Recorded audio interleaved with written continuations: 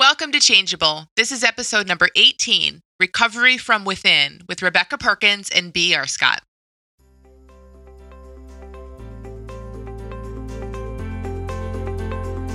You're tuned in to Changeable with Dr. Amy Johnson. Changeable podcast is all about breaking habits, ending anxiety, and the ironic way change really works. So sit back, relax, and enjoy the show. Hey everyone, welcome back to Changeable. In this episode, I'm talking with Rebecca Perkins and B. R. Scott, a mother and daughter duo who share this new paradigm with people really beautifully, particularly with regard to their experience with anorexia. So Rebecca and B's experience with anorexia was that several years ago, B struggled with it. She was diagnosed with anorexia and really had a tough time at it for quite a few years. And Rebecca, as her mother, B was a teenager, I believe, at the time, living at home. So, as the mother of a teenager struggling with anorexia, that's Rebecca's experience inside of this, is as that caretaker. Now, they didn't have this understanding of the new paradigm while they were going through this. So again, this was several years ago now, and B's recovery was largely, the treatment that she went through was largely old paradigm. It was wonderful treatment and just the best that they could see to do given what they understood and what was available to them. And she clearly did, get through it and make it a pretty far way with that old paradigm treatment. But as they'll share and as they talk about widely, coming to see this new paradigm really kind of pushed them through to the end in a sense. So there was a lot of healing, there was a lot of recovery, there was a lot of health. And they'll both say that once they came across this new paradigm and really saw how things worked and really saw that they had always been well and they had just really been caught up in whatever they were caught up in the time, that understanding, like getting a feel for this kind of pushed them through to the point to where B will tell you now she's never going to be back there again. And before this new paradigm, before this understanding, she wasn't saying that. So Rebecca and B have written a really amazing book together called Recovery from Within, a mother and daughter's journey through anorexia.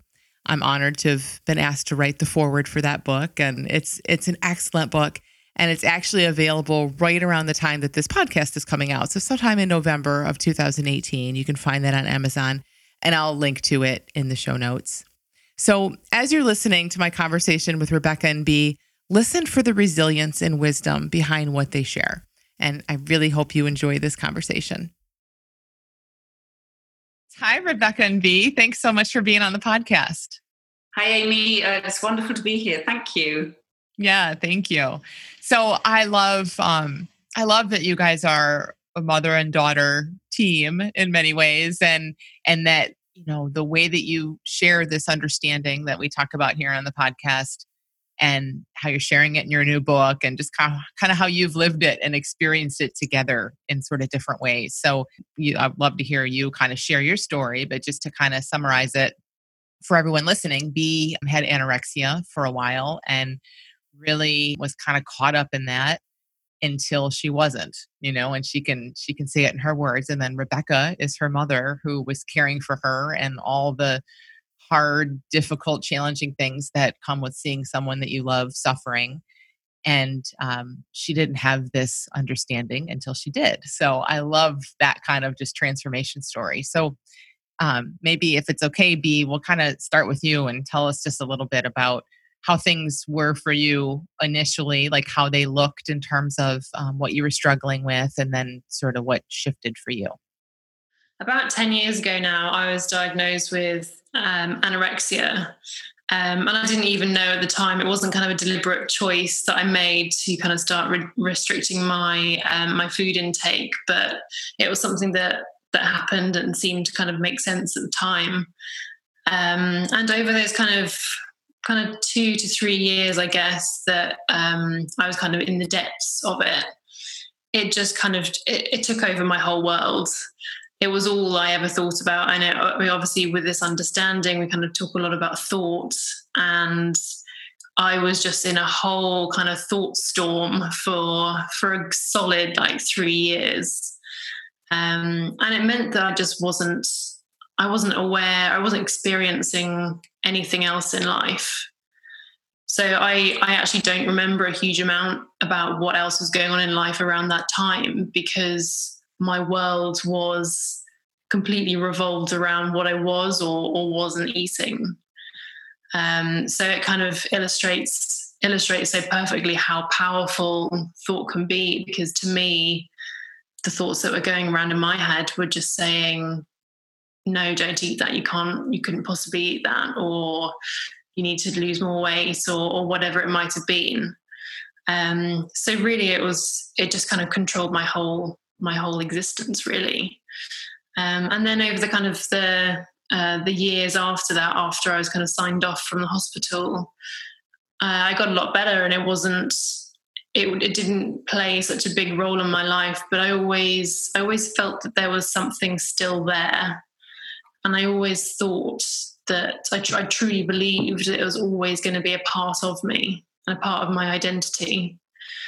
Because that's what I was kind of told as well, that I'd always have those kind of unhealthy eating habits and that kind of unhealthy relationship with food. But it wasn't until really quite recently, until the end of last year, where a good friend of ours, we were talking, and I was talking about my blacklist, which is essentially a list that I created in my head, completely created by me, of all the foods that were off limits to me. No one ever told me to create this list. No one ever told me what to put on it. But I created it nonetheless. And even though I was, I didn't feel like anorexia was kind of still a big part of my life, that list was still kind of hanging around, and it would dictate what I would eat at restaurants or what I'd buy in the shops. But it wasn't until this friend of ours, Mary, she kind of just gently said to me, you know, it's not real, right? And those few words just changed everything. And it's actually kind of giving me goosebumps right now. But it's crazy how something as simple and something that's make-believe like that has dictated what I eat and what I don't eat for so long, and how it can be changed in just a matter of words. So for me, that was really kind of the turning point, and that kind of opened up the floodgates for me to actually start questioning, well, what else? Like if this kind of list of mine isn't real, then what else isn't real? What other thoughts am I having, and beliefs do I still have around food or just everything else in life that isn't actually real? So for me, like a really kind of important part of this whole understanding is just having this ability to challenge and question the stories that we've been telling ourselves for so long, and the beliefs that we just take as fact. And as soon as you kind of start scratching at the edges, and things just kind of fall away. So for me, that's exactly it. It's been kind of just a falling away of all of these restrictive and kind of harmful beliefs that I've held for so long, that I just feel so much freer. It's amazing, like when you talk about those 3 years that you were just so in it. And at that time, you had no concept, like we don't, right? That you're even in thought. I mean, it was just kind of your reality. And that's exactly what happens. You know, we're such a fish in water for a period of time. And then it sounds like you found some relief or some help, but then this last bit of really having that water revealed to you, like, oh, wait, there's more. Sounds like it was a huge shift. Yeah, it really was. And I think that's exactly it. Like, unless you know what's going on behind the scenes, unless you know that, or someone kind of points out that you can challenge your own thinking and the fact that it is only thought after all, I think it can be, and it is, like truly transformational. I can now say that I feel like I'm fully recovered. It doesn't play a role in my life anymore, which for me is, even a year ago, would have seemed a bit crazy, because I was still very much of the thought of the kind of belief that it would always kind of remain a part of my identity. But the kind of the freedom that comes with realizing that that's not the case is amazing, really. Yeah, because you don't have to be afraid of anything. You know, you don't have to be afraid if your mind does go there, or if things come up or whatever happens. I can feel that in how you share it. That's awesome. So let's go to Rebecca for a minute, then we'll kind of go back and forth a little bit. So Rebecca, I'm curious because I don't know this about you. How did you come across this understanding and the principles? Like, did you have some understanding of this while B was going through her anorexia at all, or was it after the fact? How did you come across this? I came across the principles just over 2 years ago now, so June 2016, I guess that is. And a friend, so I was a qualified coach and NLP practitioner and had been for over 10 years. And I had met up with a friend for coffee, and she started talking to me. She said, I need to talk to you about something, and started saying these words, and there was mind and consciousness and thought. And I was thinking, what on earth is she on about? But there was a feeling I got from her, which was, I need to listen to what she's saying. Didn't understand what she said. And she put me in touch with somebody, Kimberly Hare. And she said, just go and spend some time with her.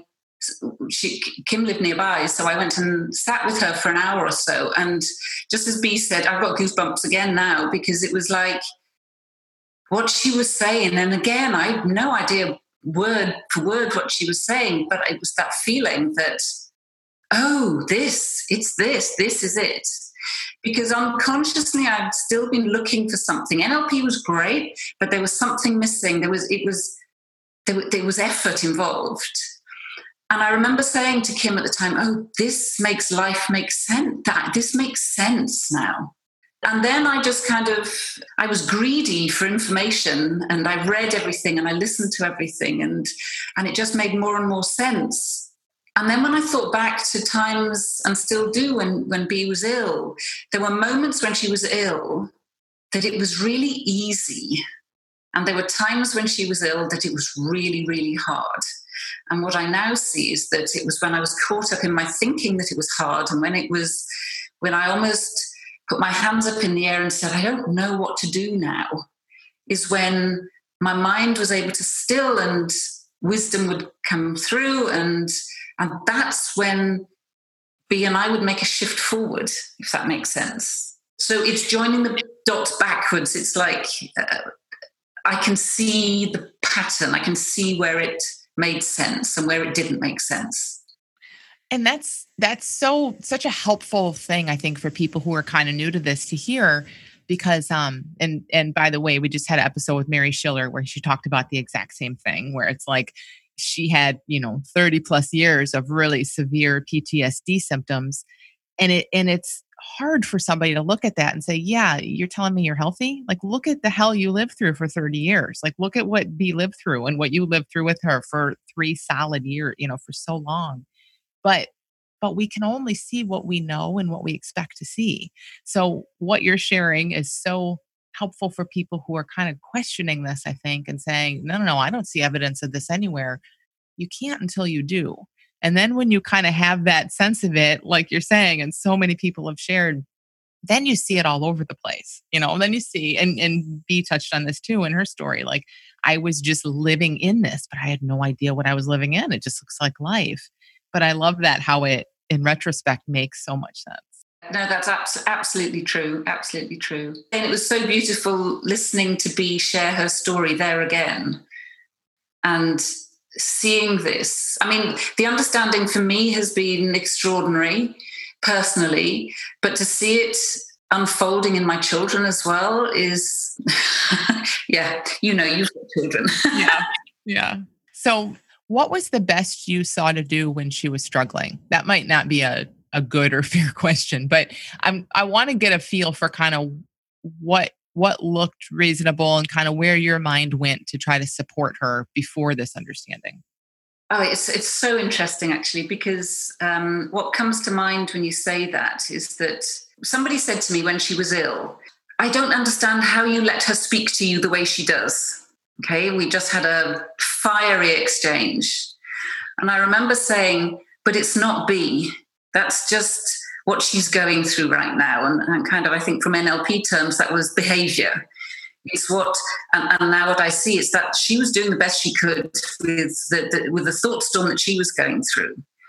And I knew not to take it personally. And that was a really big thing for me. And I saw, there were moments that I did, but there were moments that I really saw that what I needed to do above everything was to love her utterly unconditionally, whatever was being thrown at me in the moment.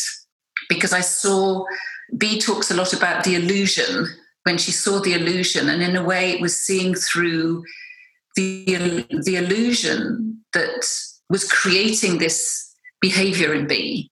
And there were moments that it felt like it was breaking me, but it didn't. It was just, feeling that emotion, and then we were back again, and we were able to be in that space where it was like you messaged me. B messaged me the other day. We were editing the book, and she said there was something that I'd written which had made her emotional, which was the times that B would come and sit next to me on the couch, or she'd say, "Can I come out for a dog walk with you?" Where we would be in the most beautiful, companionable silence, and yet half an hour before there could have been slamming doors and banging and fear and everything. It was just being.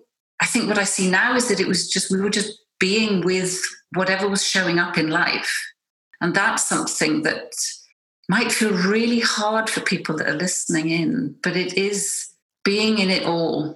Yeah.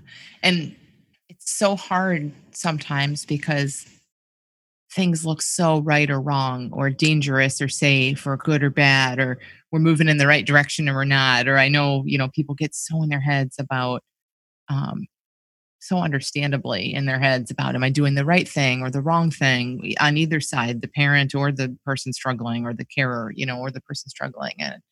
And it's so nice to kind of have this framework that we have of knowing, okay, when we're questioning, when we're suffering, when we're confused, that's only one thing. When life looks like there are tons of restrictions and limits, like how you lived for so long, B, like that is only showing us one thing, that we're in that psychology, that we're in the illusion. And that's it. And to know that is huge. And then it's still scary, maybe in the unknown. It's still weird and uncomfortable in that place. But it's awesome, to know something about that, know something about it. So B, how did you start to see through this illusion? Like as you were getting healthier, were you getting healthier? Like, were you seeing things? You weren't fully, because you still had the blacklist. There's still a lot of thinking that looked real to you that you didn't see as thinking. But did you start to get on to the fact that, like Rebecca just said, that when you were wanting to restrict and do those behaviors, that wasn't you, that was more your mind? So when I was kind of in the thick of it with anorexia, and when Mum would kind of say to me, "This isn't you, like this isn't the real B," I would kind of scream back at her, "What are you talking about? Of course it's me. I don't know why you keep thinking that there's this kind of alter ego that is kind of screaming at you right now." And I think kind of a part of me is never really seen it as a kind of separate part of me.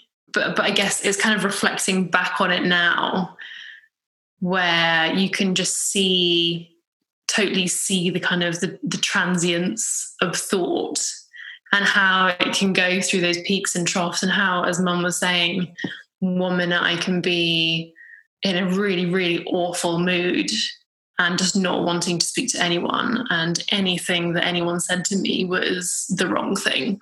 But then the next I could be kind of crumpled in a heap and crying because I don't know what to do.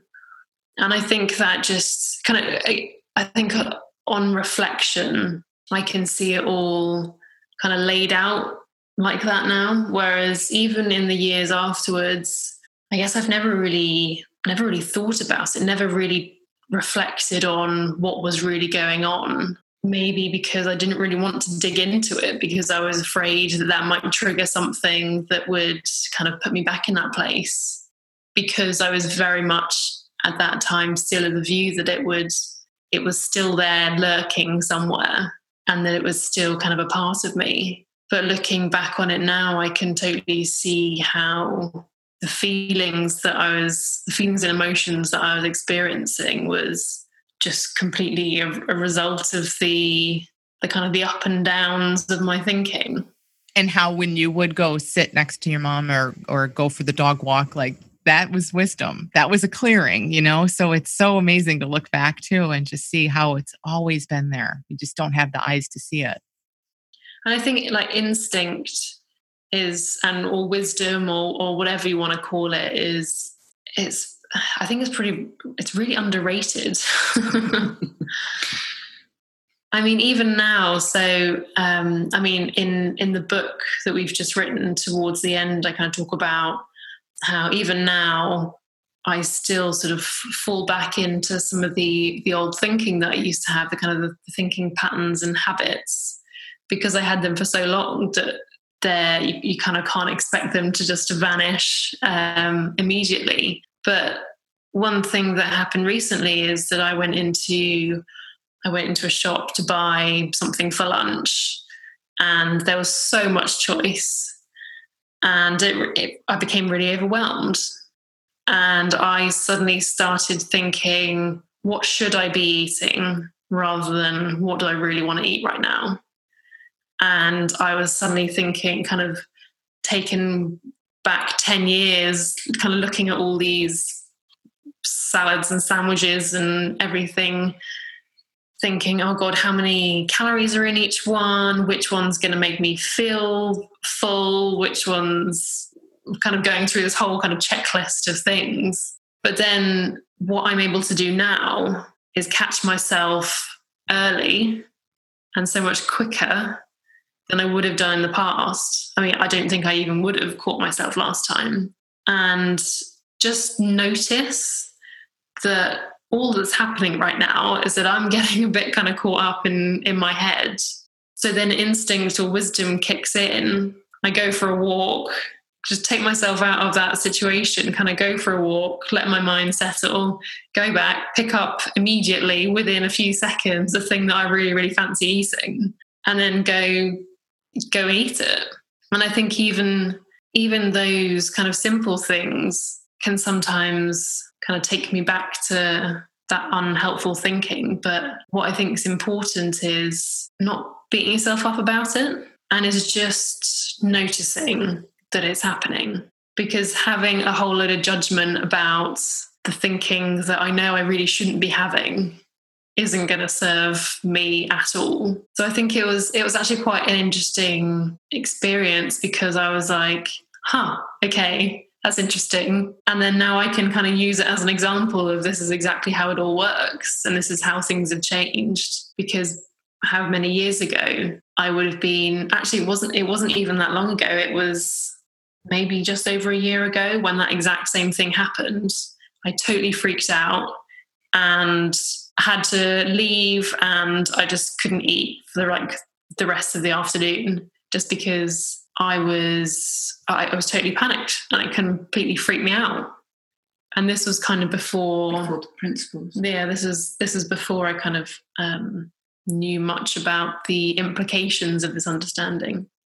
I love it's such a great illustration of, I remember a client, maybe they still do, I don't know, but for a long time, clients would always ask me when I would talk about my own eating issues, like, oh, well, how long did it take for those thoughts to go away? And do you ever have those thoughts anymore? Like that was the holy grail. That was as good as it got, right? Is they're never going to come back. And I still had them all the time. I don't all the time now, but it's not, it happens. But at that time, I still had them regularly, but kind of like you're sharing, it was like, I just deal with it and bounce back from it quickly. And I loved that, because like you're kind like, I can see that. And when you share it, it's like, oh, isn't this cool? I get to see how far I've come. I get to see that this same thing that a year ago had me going one way, I bounce back so much faster. And I just think that's really the holy grail, right? We just get to be human and not worry about what shows up and just watch that bounce back get faster and faster. And I think the difference is that now it's almost like I'm kind of watching myself. So I'm not involved. I'm kind of watching the thoughts rather than being totally in them and kind of experiencing that whole kind of 3D kind of version of them. That actually I feel much more detached from them, which I think, which I love. Yeah. Because then I can kind of pick and choose which ones I really want to kind of dive into more and which ones I can kind of just brush away. It's amazing to me listening to you guys that you've only, not that it's a time thing, but that you've only been around this for a short period of time, really, I mean, it just speaks to how true this is, that we just get a glimpse of something that's so true. And you guys are just sharing with such simplicity and in ways that, people who have been around this for decades share. Just to wrap up, I'd love to hear from each of you. I'm sure definitely people listening are caught up in stuff, likely eating disorders, or they know someone who is. So maybe start with Rebecca and just I don't know, what's one thing you would love to say to somebody maybe who's in the situation that you were in before? Oh gosh, it's the thing that's just come into my head is about non-judgment. The quote that I love so much from Sydney Banks is that we're all doing the best we can given the thinking that looks real to us. Because in that moment, it looks really real. And if we add judgment into that as well, then it's just too big a weight to be carrying. So if we can, just as B said, give ourselves a bit of a break and not judge ourselves for whatever we're feeling, whether we're feeling rage, despair, resentment, devastating love, but panic from a carer's perspective, is just to, I guess, not be afraid of all of those feelings, but know that we're doing the best we can. And I had so many judgments about myself as a mother, and I saw that when I really believed those, it just made things worse. So it's being gentle with yourself. That's the big thing I would want to share. Thank you. How about you, B? I would say not taking your thinking so seriously, even when it looks really real. And I think having the courage to start to challenge some of those unhelpful thoughts or stories that keep coming back and that are actually really limiting you in what you can do and in your life more generally. For me, that's been hugely important, not just in relation to eating disorders, but kind of more broadly. I mean, a kind of example is at work when it was a couple of years ago now, I had a bad experience when I was giving a presentation to a big room of people. And it was one of those horrible nightmare moments where your mouth goes dry and no words come out, but it was actually real. And from that moment onwards, because that happened once, that became my story, that I became someone who was terrible at public speaking. But it wasn't until I kind of got into this understanding more that I suddenly went back to that and that kind of part of what had become my identity and just started questioning it. Even though I still felt sick when I gave presentations, I just had the kind of the courage to pretend, like, what if I could be a great public speaker? And that's exactly what I did. The next time I had to give a presentation, I just said, okay, today I'm just for fun, I'm gonna pretend that I'm a really great public speaker. And I gave the best presentation I'd ever given. And then I was like, so nothing about me has actually changed, but it's just my mindset, my state of mind and my attitude, which hasn't got anything to do with the outside world. It's not got anything to do with who's in the audience or the content of the presentation. It's It's all inside me. And I think just having that confidence to just start kind of scratching at the edges and even just identifying some of those thoughts and beliefs and stories that are holding all of us back, because we all have them, whatever they are. Just having the courage to start questioning and see where you go from there. Thank you so much, you guys, for being here and for sharing with everyone. I can't wait for people to read your book, Recovery from Within, and I'll have details about it around this podcast. It should be out probably around the same time this episode is, but so exciting. I've seen pieces of it. I haven't read it all yet, but I can tell it's amazing, and it's a really great conversation. So thank you guys so much for sharing with us. It's a pleasure. Thank you so much, Amy. Thank you for listening to Changeable. If you're enjoying this podcast, please let me know. Please subscribe and leave a review so that others who need change can find their way here.